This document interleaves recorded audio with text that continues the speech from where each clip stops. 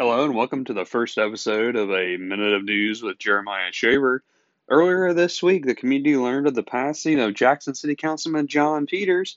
He passed away on Monday, August 9th at the age of 71 after a brief illness. Read more about Peters in the Wednesday, August 18th edition of The Courier. The Little Miss Ohilco Queen contest is going to be held tonight, Friday, August 13th at 7 p.m. at Wellston High School. There are 12 little ladies trying out, and those contestants will be narrowed down to a top 5. The cost of admission is $3. There will be another contest for the Little Miss held during the Wellston Ohilco Festival. That contest will be held on Thursday, September 9th to narrow down to a final 3.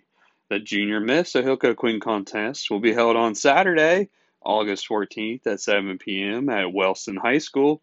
The contestants will be narrowed down to a top 3. The Wellston Ohilco Festival Queen contest deadline has been extended to Tuesday, September 7th this year.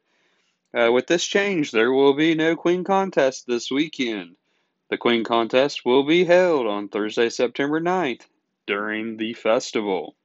The top 3 finalist results from each of the contests mentioned will be sealed until Saturday, September 11th, when the 2022 Little Miss, Junior Miss, and Queen and Courts will be named at the close of the 2021 Wellston Ohilco Festival.